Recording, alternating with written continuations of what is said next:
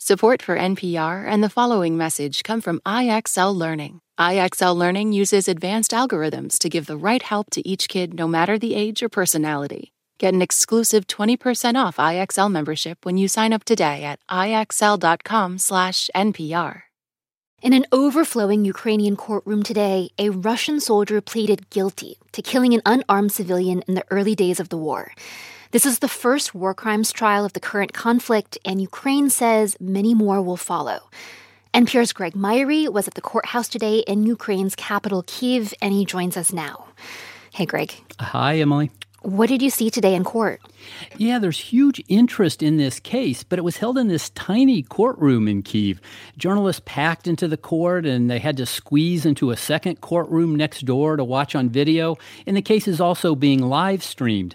One of the three judges asked this 21-year-old Russian army sergeant, Vadim Shishimarin, if he was guilty of shooting dead a 62-year-old Ukrainian man just a few days after the war began in February. The sergeant, dressed in a blue and gray hoodie and responding from inside this glass box, said, quote, "Yes, fully yes." Now, he didn't say much more, but a Ukrainian prosecutor laid out the case. He said several Russian troops saw this older Ukrainian man on the side of the road in a village in the country's northeast.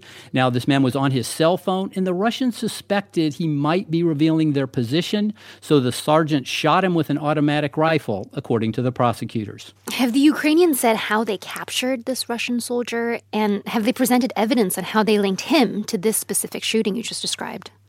No, the Ukrainians haven't said exactly how they detained him, but they released a video earlier this month in which they were questioning him, and he said he was responsible for the shooting. Now, we should note that prisoners of war are not supposed to be put on public display.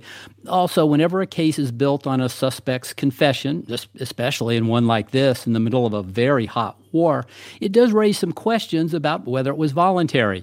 But the case continues Thursday, and prosecutors say they will present evidence tying the sergeant to the killing, and a sentence could range from 10 years to life.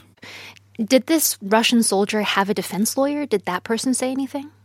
Yes, the Russian sergeant does have a defense lawyer. He's a Ukrainian, and he has said that he is concerned about the rights here. He says he wants to show that Ukraine operates in a way that Russia does not.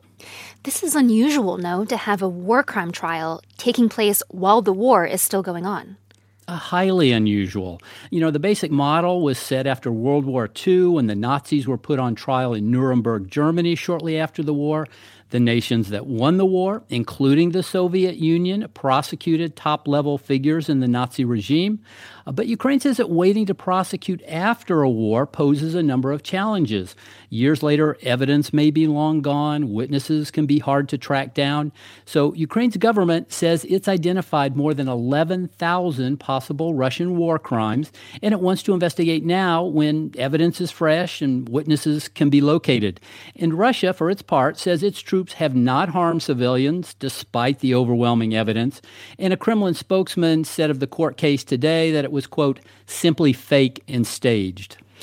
Are there any risks to prosecuting these war crimes amid the conflict? Yes, there are some risks and some challenges. I think capturing the suspects will certainly be the biggest obstacle. But this war is being documented in unprecedented ways. We've never seen so many videos and so much social media from a war zone. Ukraine also says it's using technology like facial recognition software to help identify and track down suspects.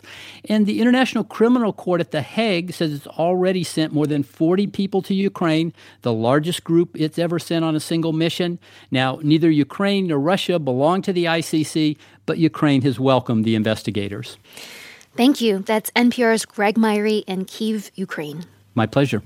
This message comes from NPR sponsor Charles Schwab with its original podcast on investing. Each week, hosts Lizanne Saunders, Schwab's chief investment strategist, and Kathy Jones, Schwab's chief fixed income strategist, along with their guests, analyze economic developments and bring context to conversations around stocks, fixed income, the economy, and more. Download the latest episode and subscribe at schwab.com/oninvesting or wherever you get your podcasts. Support for NPR and the following message come from IXL Learning. IXL Learning uses advanced algorithms to give the right help to each kid no matter the age or personality. Get an exclusive 20% off IXL membership when you sign up today at IXL.com/NPR. There are election stories, and then there are the backstories. Every day on the Consider This podcast, we take a closer look at the biggest news story of the day and dig into the context behind the headlines. Get a better sense of what's happening and why it's happening in this election and across the nation. Listen to Consider This every day wherever you get your podcasts.